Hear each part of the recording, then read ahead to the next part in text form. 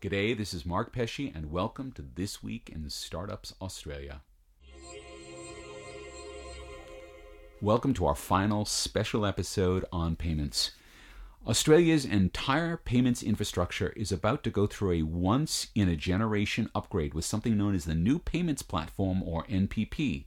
In a project led by the Reserve Bank, financial institutions across the nation will have access to a common platform for all sorts of new payments products and services. And in this payment special, we'll be speaking to the two individuals most responsible for bringing NPP to life. NPP Australia CEO Adrian Lovney and Head of SWIFT Oceania, Bill Doran. With them, we'll explore the revolutionary potential of this new payments platform. We've saved the best for last on This Week in Startups Australia's final payments special. Now, this is normally the point where I thank our sponsor, and I'll do that in just a minute. But in the interest of transparency, I want to share with you what's going on. TWISTA has a series-long sponsorship deal with Braintree Payments, and they asked us to do 3 specials about payments with no strings attached. And so TWISTA is free to tell the stories we want to tell about payments, because Braintree thinks it's important that we all think about payments a bit more, and I have to say, after having done these 3 episodes, I agree. Payments are important. So while we'll have a normal ad break on this show for Braintree Payments, this isn't advertorial. We aren't trying to sell you anything. Our goal is to help you learn a little bit more about payments. And now a big shout out to Braintree, code for easy online payments. They've made this show possible. Listeners might be surprised to learn that Australia has a payments infrastructure that hasn't significantly changed in a generation. The one that we have now is called the direct entry system. It was set up in the 1980s. Now, the thing about that is it basically puts Australia's payments infrastructure behind 2 of the biggest innovations of all time, the web and the smartphone. Now, at the time that payments platform went into operation, the most exciting thing on the payments horizon was FPOS. And Australia is an FPOS nation today because of that payments platform. But all of that is about to change.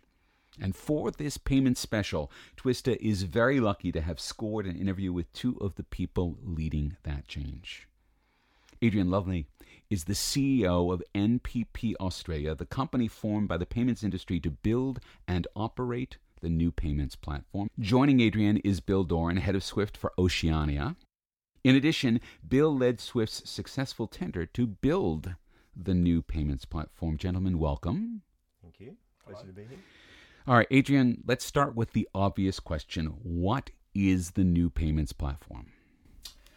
The new payments platform is a brand new piece of payments infrastructure that is being built by 13 organisations, including the Reserve Bank of Australia, to, as you say, generationally change the payments infrastructure that exists today. So if we look at the shifts that are occurring at a kind of broad level, we're going from a system that's open Monday to Friday to one that's open 24/7. Mm-hmm. We're going from a batch-based system, so I do something now and you receive it tomorrow, mm-hmm. to one that is near real time. We're going from a system that is based on an old data standard where you've got, give or take, 22 alphanumeric characters, and that's all you've got, right, to one that is XML based and open using a global international standard. And then finally, we're going from a payment system that is by definition closed, and only a certain number of counterparties can play in that system, to one that is much more open. So if we look at the changes that are occurring, and you think about all of those in combination, mm-hmm. that will set up Australia's payment system for the digital economy. All right, so why do we need it now? Or, is this something that we've needed for a while, or is it something that we're looking forward a few years? So I think I'm not going to be too controversial if I say that that our journey into real-time payments is lagging a little bit behind some of the other developed economies. So, for example, the UK implemented a real-time payment system about 9 years ago. But what we are building, I think, is generationally far in advance of any of the systems that exist around the world. A number of the characteristics that are contained within it are ones that the UK faster payment system is currently looking to implement. So we're leapfrogging, if you like. We were a little bit late to the party, but we're certainly leapfrogging many of the other systems that exist around the world. And of course, that is the advantage of being late to the party. You get to learn from everyone else's both mistakes and triumphs and be able to adopt those. Absolutely. So Bill, this now becomes your bailiwick, right? Where you now have a definition for a system, but I wouldn't have thought of SWIFT as being the first go-to place. Yes, SWIFT is, for listeners who may not be aware, it's the way that banks send money to one another internationally. If you use a SWIFT code to move money from one bank to another, but people think of that as almost a glorified telex network where there are just sort of individual messages being sent over a wire from one bank to another, which seems almost like the opposite of what we're trying to do with the new payments platform.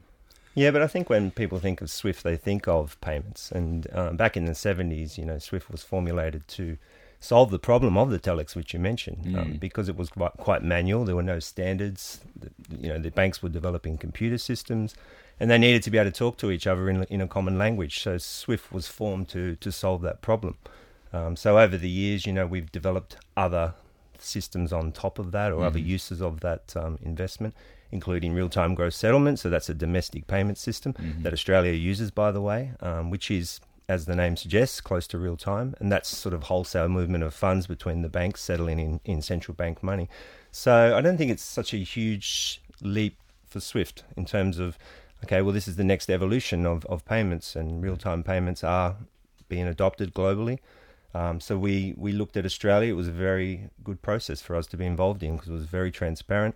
The RBA had their innovation review, and it allowed us to engage with the industry to seek guidance from our owners, because we are a cooperative, to see whether it doesn't make sense for SWIFT to be involved in this, and they gave us clear direction. Yes, you should be involved in this because presumably what you learn here, you're going to be able to take back now to all of the other 160 or whatever nations that are SWIFT customers, right? Well, exactly. And I mean, if you look at the users of the MPP or the participants, all bar one is an existing SWIFT user. So, they've been making investments in this technology for many years. They're familiar with at least the connectivity footprint. We are the registration authority for the ISO 20022 standard, which is being used for MPP. Okay, we'll step back and just unroll that a little bit. You're the registration authority. I know what a registration authority is when it comes to, for instance, domain names on the internet. Yep. Is this something similar for the payments processor?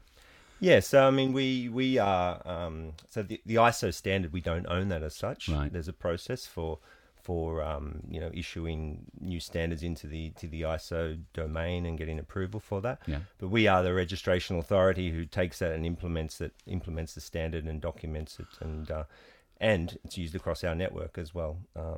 That's sort of almost separate to our role as the registration authority, but we have built up that expertise because we were built in the 70s to standardise payments, and it made sense for SWIFT to be a registration authority for us at 20022.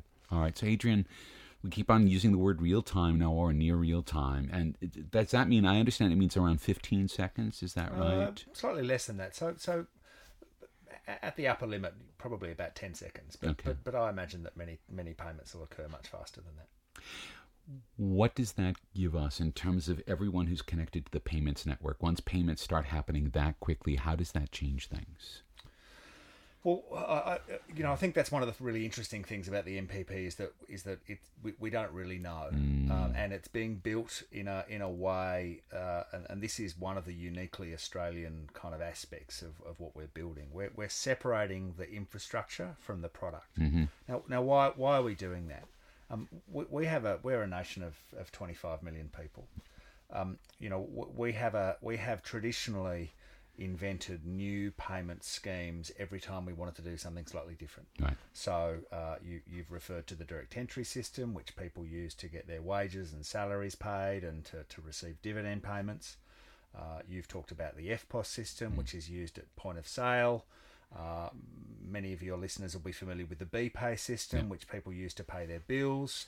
and Bill's talked about the real-time gross settlement system, which is used to transfer money between banks. Now, all four of those systems do slightly different things, Right. but they are all, by and large, owned by the same group of organisations, and that's quite inefficient. So, what the industry sought to do was to unbundle the infrastructure. So we'll all collaborate together to build the infrastructure, build it once, build it for the next 50 years, and build it for the future. But then create a regulatory framework which enables new products to sit on top of that infrastructure. And those new products can be brought to the market by pretty much anybody. They don't have to be banks. Well, am I going to need a financial services license to bring those to market? No, you'll need to be an Australian company, Right. relatively good repute, and be able to demonstrate how you're going to use the infrastructure to bring a new product to life. And there's a process that's set out in our regulations which explains how you can use the infrastructure to sit your product on top of. So, Bill, that means that you're building an infrastructure for applications that you don't know what they're going to be yet, right? I mean, it's kind of like building the internet in the early 90s, which was being built before people really had a clear sense of how people were going to use it. So how does that then affect your own strategy for being able to do this if you don't kind of know how people are going to use it? Yeah, and I think in many ways MPP is a test case for SWIFT because we are a standardisation organisation. So we don't want to do bespoke projects that are very specific to one country. We clearly want to take a model and roll it out in other countries because our largest members are in all the countries of the world. So we are in some ways guided by the industry and the specifics that they need here, but at the same time keeping in mind how this could be reused in other countries. But it is at this point in time unclear in terms of what the reuse will be in other countries because each country comes to it with their own requirements and you sort of enter into an RFP process that is driven by what that particular industry wants. So we sort of see our role trying to influence those other developments in other countries, and we think we're the right vehicle to do that because we've done that in the past with RTGS and of course cross-border payments. Having the standard, the ISO 20022 standard, which seems to be the default now for these systems, that's a good starting position. But how do you get them to connect to each other so that you can have a real-time experience within Australia, but potentially link that to another real-time payment system as well? So we're always thinking of how this can be replicated or at least extended into one or two or many other payment systems around the world as well. You're listening to This Week in Startups Australia Payment Special. We'll be right back. Hi, this is Mark Pesce with a few words about TWISTA's special episode sponsors Braintree, code for easy online payments. Entrepreneurs around the world have used Braintree as a simple way to accept PayPal and credit cards and debit cards and whatever's coming next. With a single scalable integration, you get robust fraud protection on over 130 currencies around the world, making your global expansion a snap. And using Braintree, that's as easy as integrating a few lines of code, getting your business up and running fast. To learn more, visit braintreepayments.com/twista.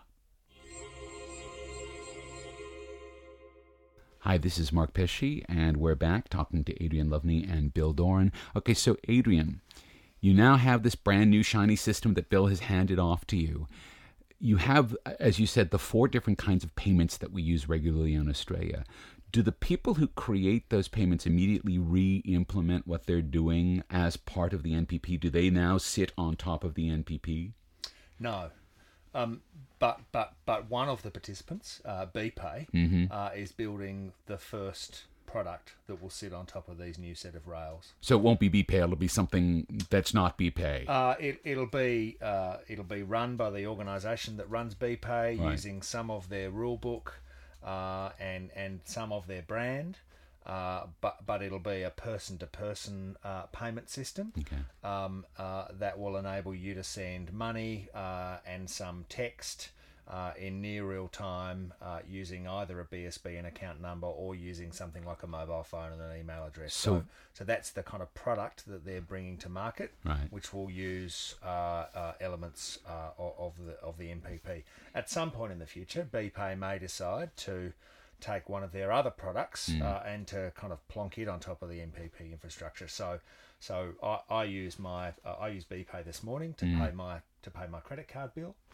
But I know that payment takes about 24 hours to arrive. Right. If I wanted to pay my Telstra bill or my credit card bill now at 5 to 5, then I could potentially use a new service from BPay that allows me to pay my telephone bill instantly or my credit card bill at 5 minutes to midnight. So you can see that some of the existing services and propositions that are in the marketplace might take that functionality and drop it in a real-time environment. So, but then the other thing you're essentially saying here is that we're not going to be switching off the old payment systems for the new one. We're simply going to be adding a new payment system into the mix. Correct. And we expect to see payment volumes change over time, and the and they are changing over time. So, contactless payments are going through the roof in Australia. Cheque payments are going down, for example. Right. Cash payments are decreasing generally. Well, and just today I saw statistics that internationally more was paid by credit card than was paid by cash in 2016. They got the final numbers on that. So payment volumes will change over time as consumer preferences change. The NPP may accelerate or decrease some changes in those payment streams, but it's not intended to replace anything. What you'll generally see is a migration of volume from one payment stream to another payment stream. So, for example, today I might get paid my wages by direct entry. Right. So my employer pays me today and the money appears in my account tomorrow. Whereas for people that get paid casual wages or who are a contractor, they might finish a shift, at a pizza company, and the money might be in their account instantly by the time, they finish their shift. So, and I think Uber is actually starting to offer that in America, I think, to some of its drivers. So clearly... You get paid at the end of the shift. Yeah. All right, so question for both of you now. I mean, I keep on hearing that you're building this open platform. Let's actually dive into that a little bit. What does that mean that it's an open platform? Yes, you're building to a standard, but what does that mean if, say, I'm an entrepreneur with a bright idea for a payments startup? What does that mean for me in terms of how I enter and how I think about the new payments platform? So, in terms of openness, I think there are two levels. Firstly, the infrastructure is open. Mm-hmm. People can plug into the infrastructure. If they're an ADI or a regulated financial institution, they can plug in directly into the infrastructure. Mm-hmm. Or if they don't have an ADI license, they can plug in via somebody else. Okay. And a fintech could get access to almost all of the bank accounts in Australia through one connection point. Mm-hmm. So that's the first level of openness. The second level is about the product level. And so a fintech or any other organisation that's got a great idea about wanting to use the whole network as opposed to just plugging into it, could use the system to bring their idea to life. So there are those two levels of openness: ability to plug into the infrastructure to send and receive payments, or ability to build a new product. Right. And Bill, does that change in that sense your design? Because you're not designing for just a limited number of 20 banks or whatever it might be, but you're actually potentially designing for thousands of people who are going to be plugging into it.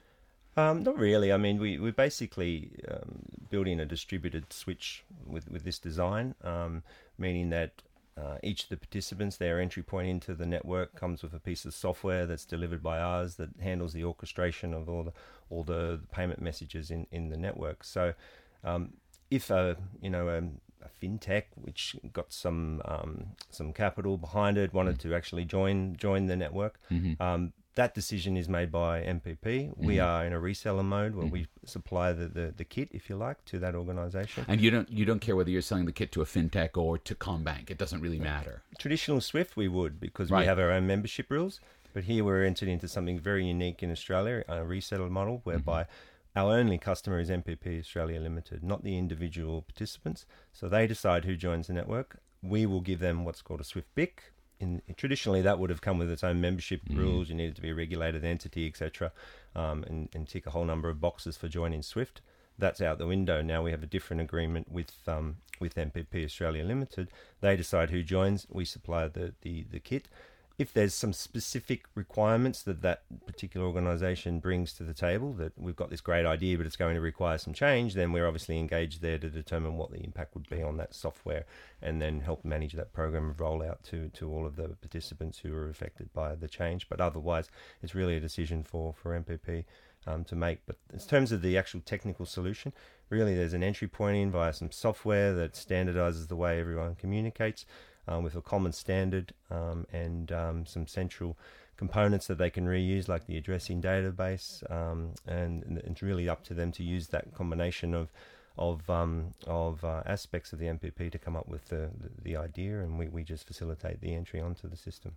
So, Adrian, you have to think that most of the people, or most of the incumbents who would be on NPP right now, and are not really used to this idea that there may in fact be thousands of participants in the payments network. Do you spend a lot of time, I guess, soothing them and telling them it's going to be all right, or are you helping to sort of push them into really taking the opportunity for that? Look, clearly, there's a lot of interest from some banks about working with fintechs. If you look at Europe particularly,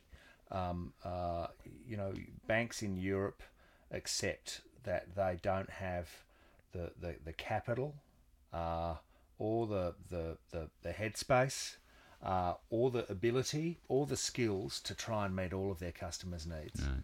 But you didn't describe an Australian bank there, though. That's the thing.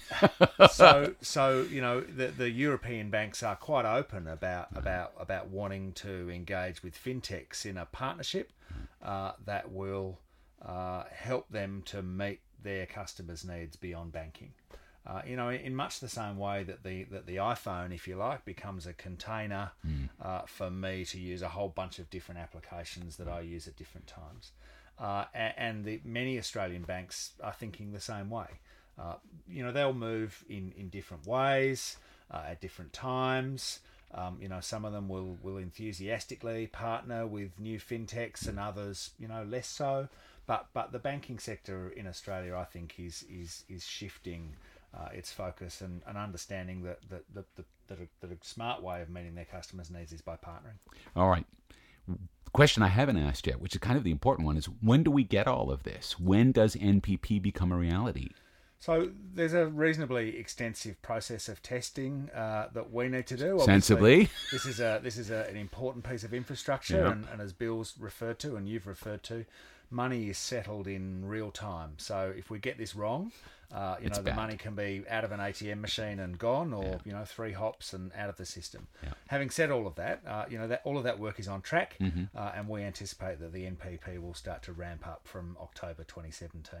So, from a consumer's point of view, Bill, will I start to see products and services that are built on this popping up and having, I guess, having been you've sold them an entry point and someone's built a product and released it at the end of this year? Is that what we're sort of looking at now? Yeah, I mean, as far as the initial launch is concerned, it'll be a person-to-person system that'll be launched by each of the participants. They'll probably have their own unique flavour in terms of the app and how you interact with that app, with their banking app.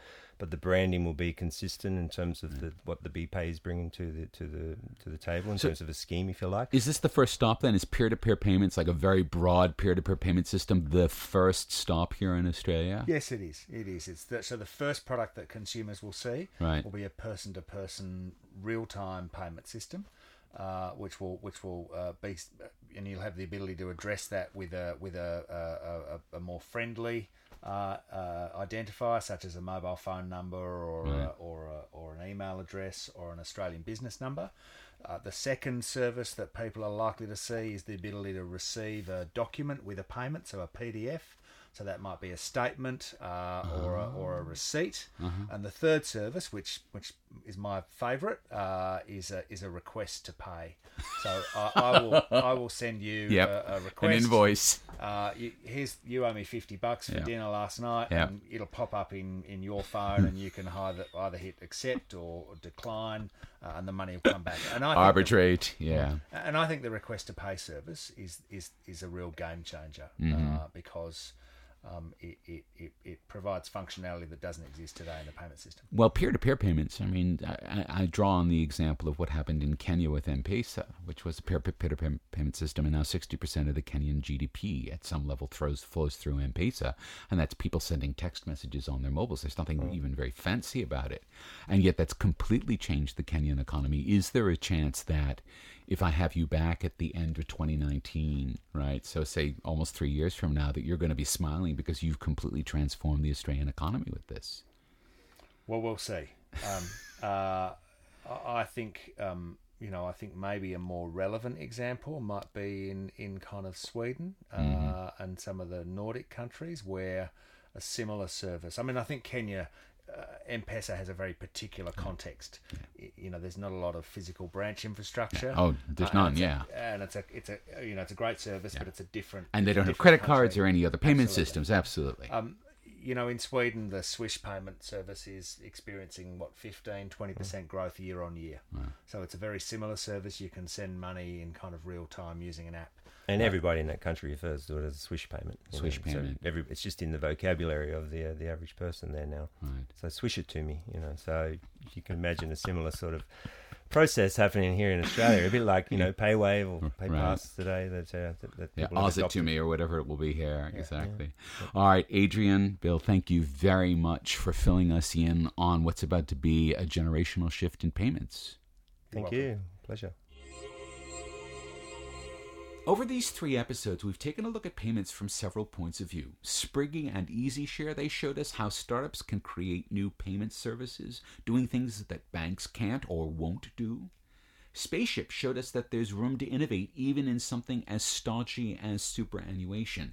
And on this show, Adrian and Bill showed us that Australia is about to have a new payment platform innovation.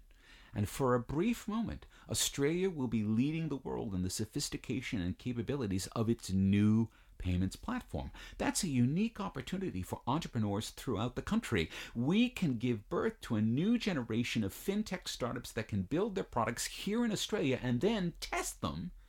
And once Swift deploys their Australian payment solution around the world, those entrepreneurs can follow. So the next generation of payment services could come with an Aussie accent if we take advantage of this once-in-a-generation transition. Again, thanks to Braintree Payments for sponsoring this special episode. It's their support that made it possible. Thanks to Felix Wormuth and AnalogCabin.net for his hard work creating a podcast that's a joy to listen to. Thanks to Adrian Lovney and Bill Doran for taking the time to come on to our final payment special. This is Mark Pesce, thanking you for listening to This Week in Startups Australia.